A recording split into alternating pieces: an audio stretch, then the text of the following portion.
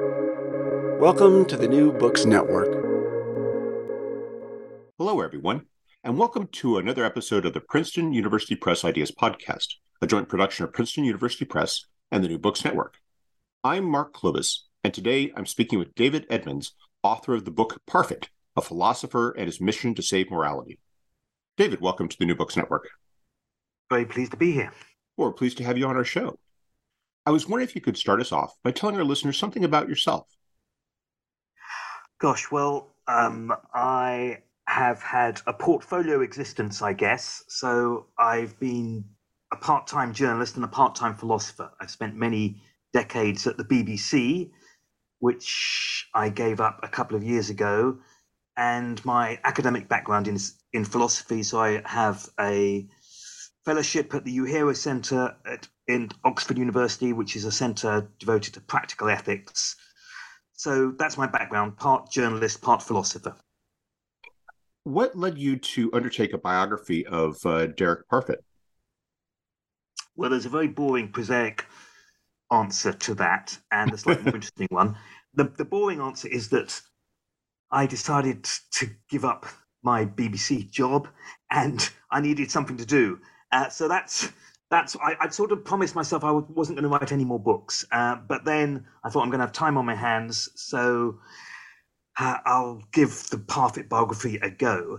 In the back of my mind, I'd always had this idea that he deserved a biography and that he would be very interesting to write about, and that I was almost uniquely qualified to write about him because he was my BPhil supervisor when I was an Oxford postgraduate. And then later on, I did a PhD, and Janet Radcliffe Richards was my PhD supervisor, and Janet became Derek's wife. So I'm the only person in the world, it's a strange claim to fame, who was taught by both Derek and by Janet. It's a fascinating book, and I'm thinking not just in terms of your qualifications for it, but the timing as well, because it's clear from it that you had an opportunity to speak with so many people who knew him over the course of his life, and it produces so many interesting insights and stories that help us to better understand not just Parfit himself, but the perspective that informed his ideas. Yeah, so it's partly about obviously Derek is the central character, but it's also about Oxford philosophy. It's also about this strange institution, All Souls, that he was based at for 4 decades or more of his life. I think the part of the story that will be least familiar to many philosophers, at least, will be the first few chapters which cover Derek's early life, because he was notoriously sort of eccentric in later life. And the puzzle really for me became to explain how it was that the early Parfit transmogrified into the later Parfit, because he seems such a different boy and young man to the obsessive monomaniac philosopher he becomes later when he does almost nothing but philosophy. It's especially surprising considering not just the early life you described, but the academic background. But before we get to that, I want to discuss a bit about his early life. Could you tell us a bit about Derek's family and how growing up with that family shaped and directed him towards his career? Well, his mum, his dad, and all 4 of his grandparents were missionaries. And he was born in China, where both his mum and his dad were based as doctors, as missionary doctors. He then arrives in England via America and sort of arrives in the UK shortly after World War II is over. Eventually, they move to Oxford. In Oxford, he attends a posh private school, or we call it public school in the UK as well, a school you pay for. And from there, he goes on to the most famous private public school in the UK, which is Eton. He's the top scholar there. They're known as King's Scholars. And from Eton, he goes on to Oxford as an undergraduate, but not in PPE, the degree that many philosophers have studied, politics, philosophy, and economics, Rather, he starts off as an historian. So, how does his background shape him? Well, I mean, I think he does come to philosophy with a kind of missionary zeal. And I think that's not unrelated to the fact that he comes from this missionary background. And his family is not wealthy. He gets, as I say, he gets this King's scholarship, so they don't have to pay for his tuition when he goes to Eton. And they struggle at home, but he's clearly a sort of middle class, upper middle class boy, and he from a fairly privileged background. But there's no indication when he first goes to Oxford that he's going to become a philosopher. He's obviously interested a little bit in philosophy, but he's the star history student of the year. The history tutors are in awe of how brilliant a historian he is. And he doesn't actually move on to philosophy until after he's finished his undergraduate degree. The academic path you described is very much of a gilded one too. It seems that you describe it's basically triumph after triumph, and you make him out less to be not just a star history student, but basically a star at everything he did. And yet, as you explained, it wasn't a success that led him to become exceptionally pretentious or arrogant in many ways, and how he remained in some respects, very well liked, in spite of, shall we say, his academic and intellectual brilliance. Yeah, he was a very nice man. He was a decent man. He was a benign man. There were aspects of his character, which maybe we'll get onto later, that were utterly selfish. I mean, in some ways, he behaves like a monster in the fact that he is so obsessed with his work that he won't do things like, attend his friends' weddings and so on, because his work is more important. But having said that, people didn't dislike him. He was very odd in having almost no malign thoughts about anybody, almost no malevolent thoughts. He didn't suffer from jealousy. He wasn't status driven. So yes, he was well liked. He was a sort of oddball. He became odder, but there was something odd about him, sort of even early on. But yeah, he was popular despite his great success. And as you mentioned, it was gilded. He spent his life literally in a cloistered environment. So the prep school, and then Eton, which is a kind of 15th century institution, then Oxford, then All Souls, which is another 15th century institution. He was surrounded by the same type of architecture all his life. It was literally cloistered life. But because Derek was Derek, it was not a dull life. And the book is full of, extraordinary anecdotes about him because, yeah, because he behaved in a very particular way. So I was worried when I first started out that it wasn't rich material necessarily, because he doesn't go to war. There are no sort of major battles. There's no blood. There's no murder. But Derek being Derek, there was no shortage of stories, and that's really what brings the book, I hope, to life. Let's talk a bit about his turn toward philosophy and his pursuit of it as a intellectual profession. What drew him into philosophy, and what areas of philosophy in particular engaged him? Well, he received something called a Harkness Fellowship, which is a kind of reverse Rhodes scholarships for mainly nowadays for British students. In the past, it cast its net a little bit wider. And he goes off to America for 2 years, and he's at Columbia and then later at Harvard. And it's there he takes his first philosophy classes. And he's interested in two areas, really. One is moral philosophy, because he takes some classes in ethics. And he becomes interested very early on in utilitarianism, the idea that what we should do is try and maximize happiness or maximize well-being. And then by chance, he goes on a long road trip with somebody who's already a philosopher called David Wiggins. So, as part of your Harkness Fellowship, they want you to get to know America. So, I became a Harkness Fellow, and when I was a Harkness Fellow, they gave each of us a season ticket to fly around the United States free of charge for 60 days. So, we could go anywhere we wanted for 60 days. When Derek was a Harkness Fellow, they gave him the money to buy a car. All the fellows were instructed to buy a car and then to travel around America. And by chance, he ends up traveling with a guy called David Wiggins, who is still alive and becomes a huge figure himself in philosophy.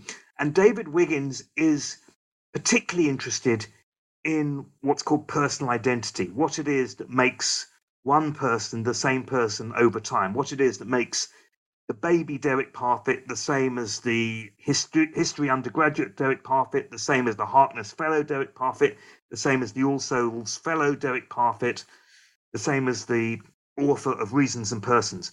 What it is that makes that person the same person over time. And Wiggins was an expert in that subject. And I'm sure during the course of that journey, they would have discussed personal identity.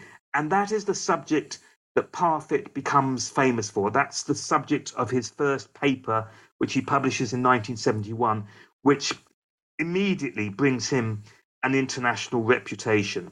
So it's those two areas, which are really areas that he is interested in for the rest of his life: moral philosophy, personal identity, that he is already hooked into in his American years between 1965 and 1966.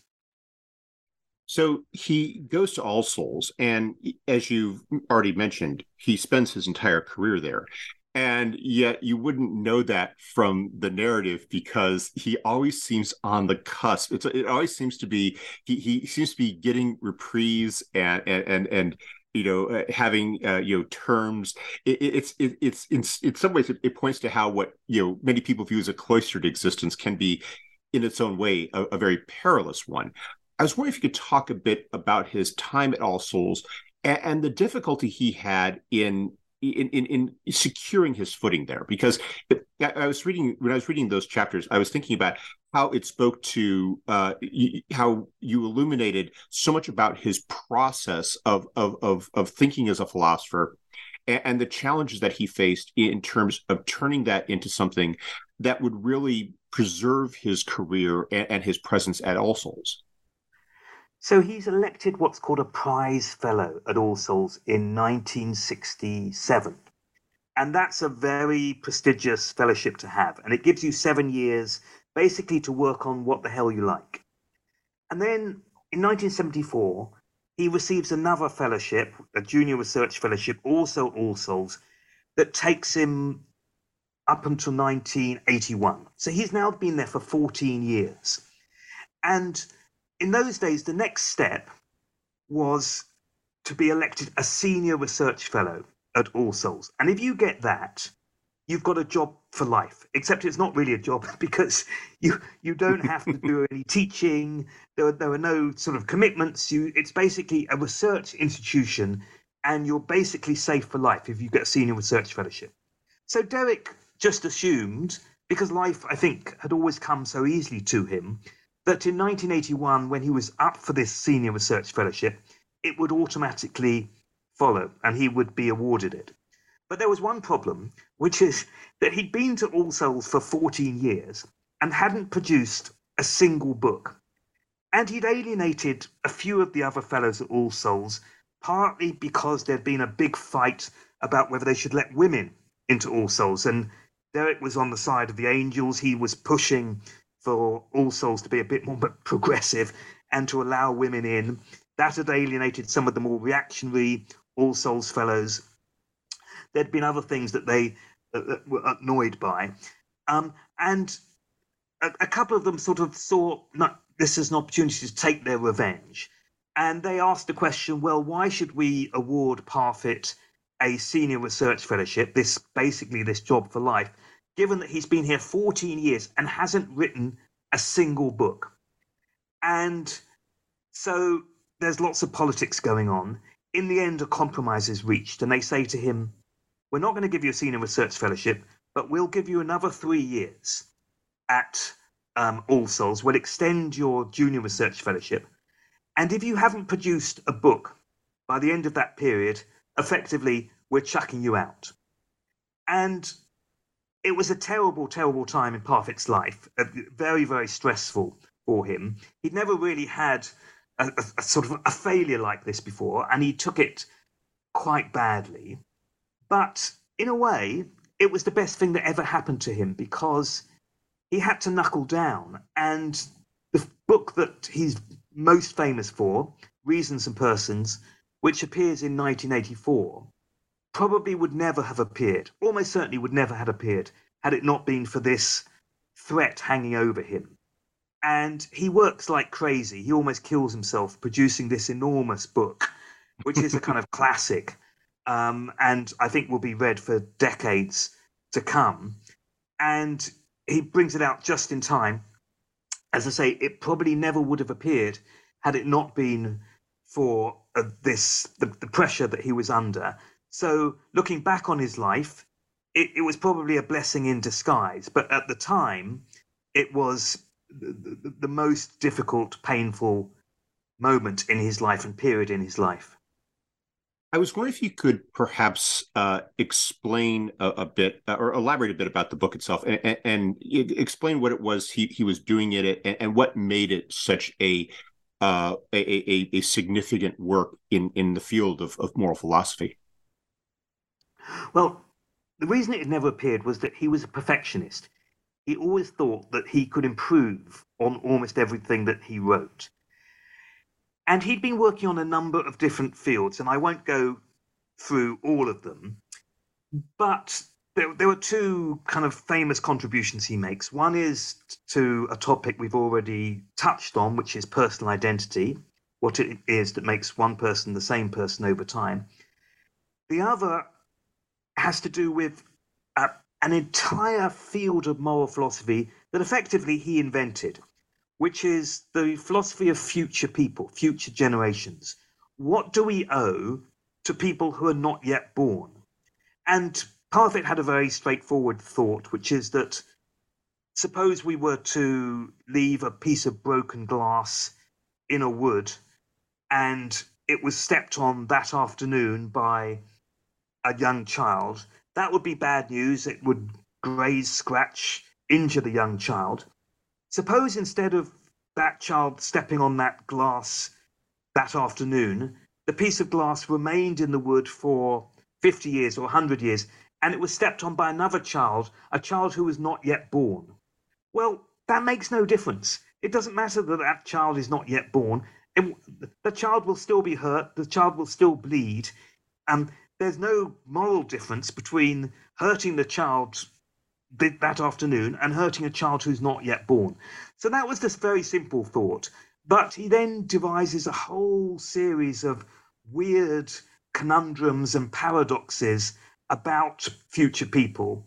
And nobody had thought of these before. And there's now a thriving subgenre in moral philosophy devoted to the topic of moral philosophy. But that is a subgenre that was almost single-handedly invented by Derek Parfit. It is fascinating to read your descriptions of his ideas, because not just the ideas themselves, which are fascinating, or your explanations, which do a nice job of setting them out, but how they reflect his engagement with the ideas of his time, how he references, for example, Star Trek and Star Wars, how the idea of him being cloistered is true, but also at the same time, the phrase implies that he's more disconnected from society than is the case.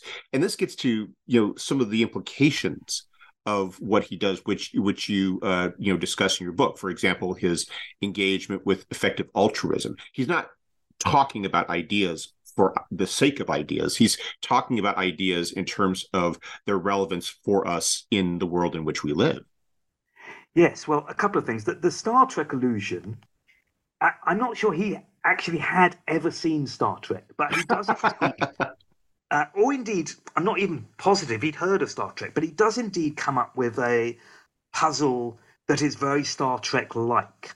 So he imagines that you go into a teletransporter and your body is sort of photographed, and a copy is made, and the copy appears on planet Zog or on planet Mars, and he imagines that your own body, this is in one scenario, your own body sort of dies on planet Earth, and he asked the question, well, does it matter that you've died on planet Earth if you, as it were, a copy of you, an exact copy of you, with all your memories and all your personality, your inclinations, your hobbies, an exact copy of you exists on planet Mars? And his basic conclusion is it shouldn't matter.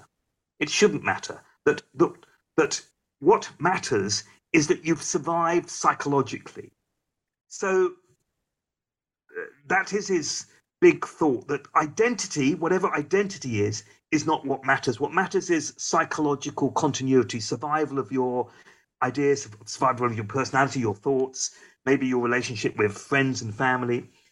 I mean, the issues about personal identity have very real relevance for the real world. So if we talk about things like shame, things like guilt, questions about whether you should be punished for, let's say, a crime that you can't even remember 30 years ago. Or, for example, whether you should save for the future, save for the old person that you may become, hopefully. These are questions that are all tied up with issues about personal identity. You also mentioned effective altruism. Not everybody will know what effective altruism is. Effective altruism is a movement that believes that we should do more good and do it better. So that we should give more money to charity, but we should also focus on the most efficient charities so that we don't waste our charity dollars or our charity pounds by giving it to charities that are ineffective. And maybe the father of that movement is Peter Singer, another very famous philosopher who's still alive today. But certainly the grandfather of the effective altruism movement is Derek Parfit. And one way that Derek Parfit shifts the effective altruism movement is in persuading them that they need to take not just the lives of people who exist today, those who are downtrodden and very needy on the other side of the world, perhaps, or maybe even in our own neighborhood, not just the lives that exist today, but also future lives, that we should care about people who are not yet born, and that brings them to think a lot more about issues like climate change and so on. So he operates at a very abstract level, but it has a very practical, his philosophy has very practical implications. Now he produces this book in 1984, Reasons and Persons, and it, as you noted, it makes it solidifies his reputation. It is a major entry into the field, and it secures his position at all souls.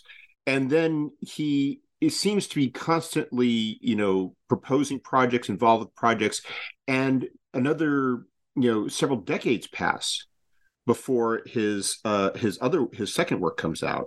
And in that time, it seems as though he is his life seems to be taking. It's richer. This is when he meets his future wife Janet. He's a scholar of the field. He's engaging with students. He is spending time in America. And I can't help but wonder if he might have been spreading himself a little too thin. I mean, he's living the life he wants to live, but it's in some respects it's holding him back from producing more works, that he's constantly picking up new things and dropping old ones. Well, in a way, but I think rather the opposite. So when he's a young man, he plays the trumpet, he plays chess, he's interested in politics. By the time Reasons and Persons comes out, he's interested in basically two things. One is philosophy and the other is photography. So every year he goes to the same two places, St. Petersburg and Venice, and he photographs the same buildings.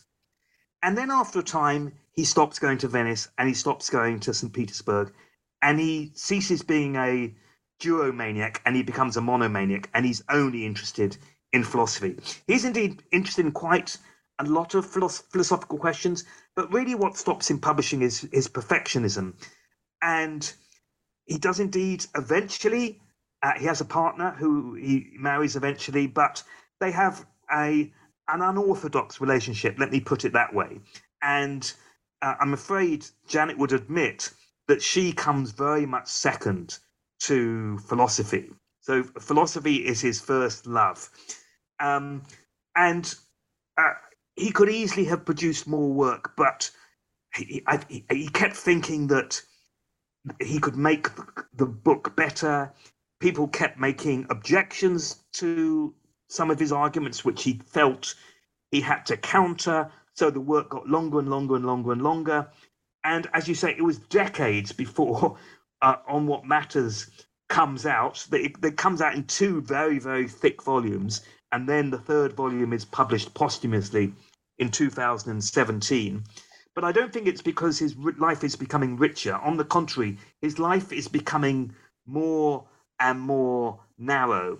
And like a tunnel where there's the end of the tunnel, there's only a tiny little shaft of light at the end of it.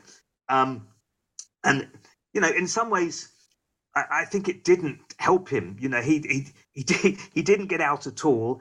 And he ends up having a very, very narrow perspective on life. And he carried on reading the sort of New York Times every day, but he's increasingly disengaged from the real world.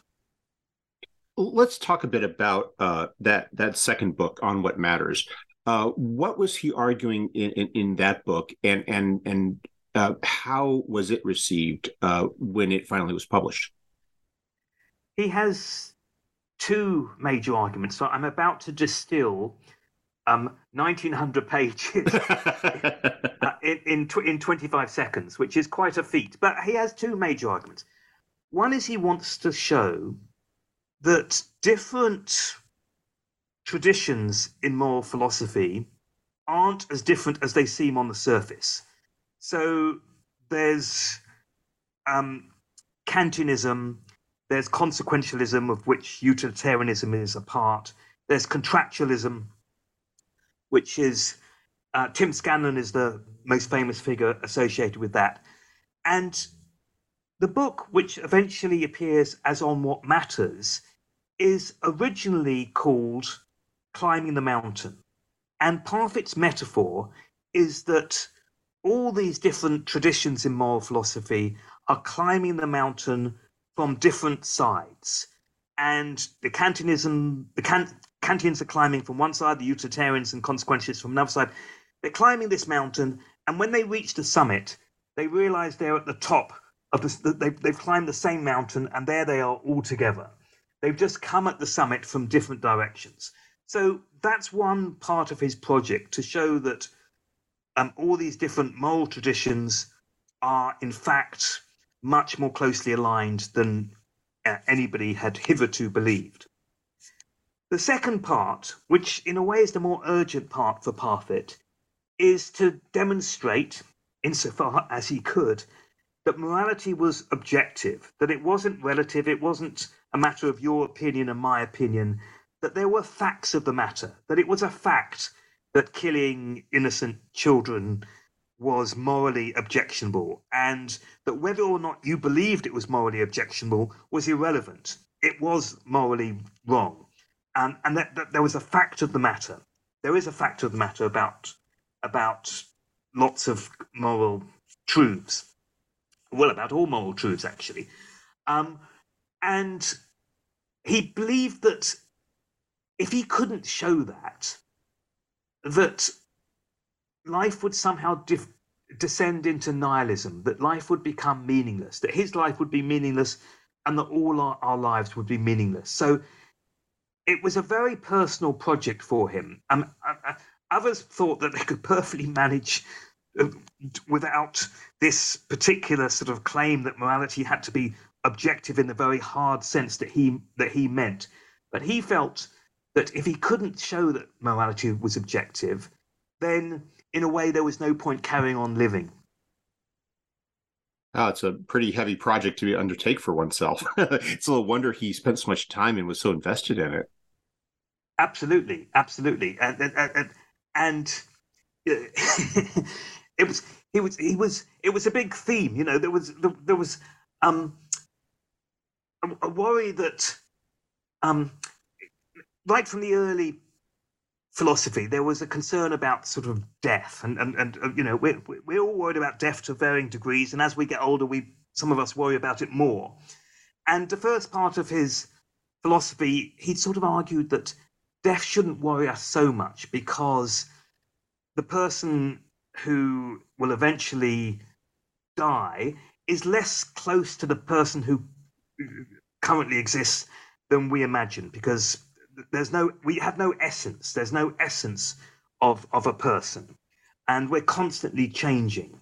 Our cells are constantly changing. Our memories are constantly changing, and so on. So, sort of, death was part of the early picture and an interest in death. And then later on, there was this question about the purpose of life, and that was all wrapped up in this notion about morality having to be objective, and that without that, life was meaningless. So, yeah, very big themes. Well, we appreciate the time you've taken to speak with us. But before we go, could you tell us what you're working on now? Yes, I think so. I am hoping to write a book about a very famous moral philosophy thought experiment. So, about a dozen years ago or so, I wrote a book also for Princeton University Press called Would You Kill the Fat Man, which was about a famous puzzle in moral philosophy about a runaway train that was going to kill 5 people who were tied to the track. And the question was, if you're standing by a footbridge and there's a very heavy man on the footbridge and you can push this heavy man over the footbridge in the way of the train and kill the heavy man and save the 5 people, should you do it? And it's a big and famous puzzle in moral philosophy. And I wrote a whole book about this philosophical puzzle. There's another very famous puzzle in moral philosophy called the shallow pond, and that is about a pond that you go past and you see a drowning child in this shallow pond, and you look around to see whether there's a parent or a guardian to save this child who's in trouble in the water. You realize there isn't, and it's up to you to save the child. And before you wade into the water, you notice that you're wearing your most expensive shoes that cost you $250. And you wonder, and this is a rhetorical question, you're not supposed to genuinely wonder, you wonder whether the life of the child is worth your $250. In any case, it's a thought experiment devised by Peter Singer, who we've already mentioned in this conversation.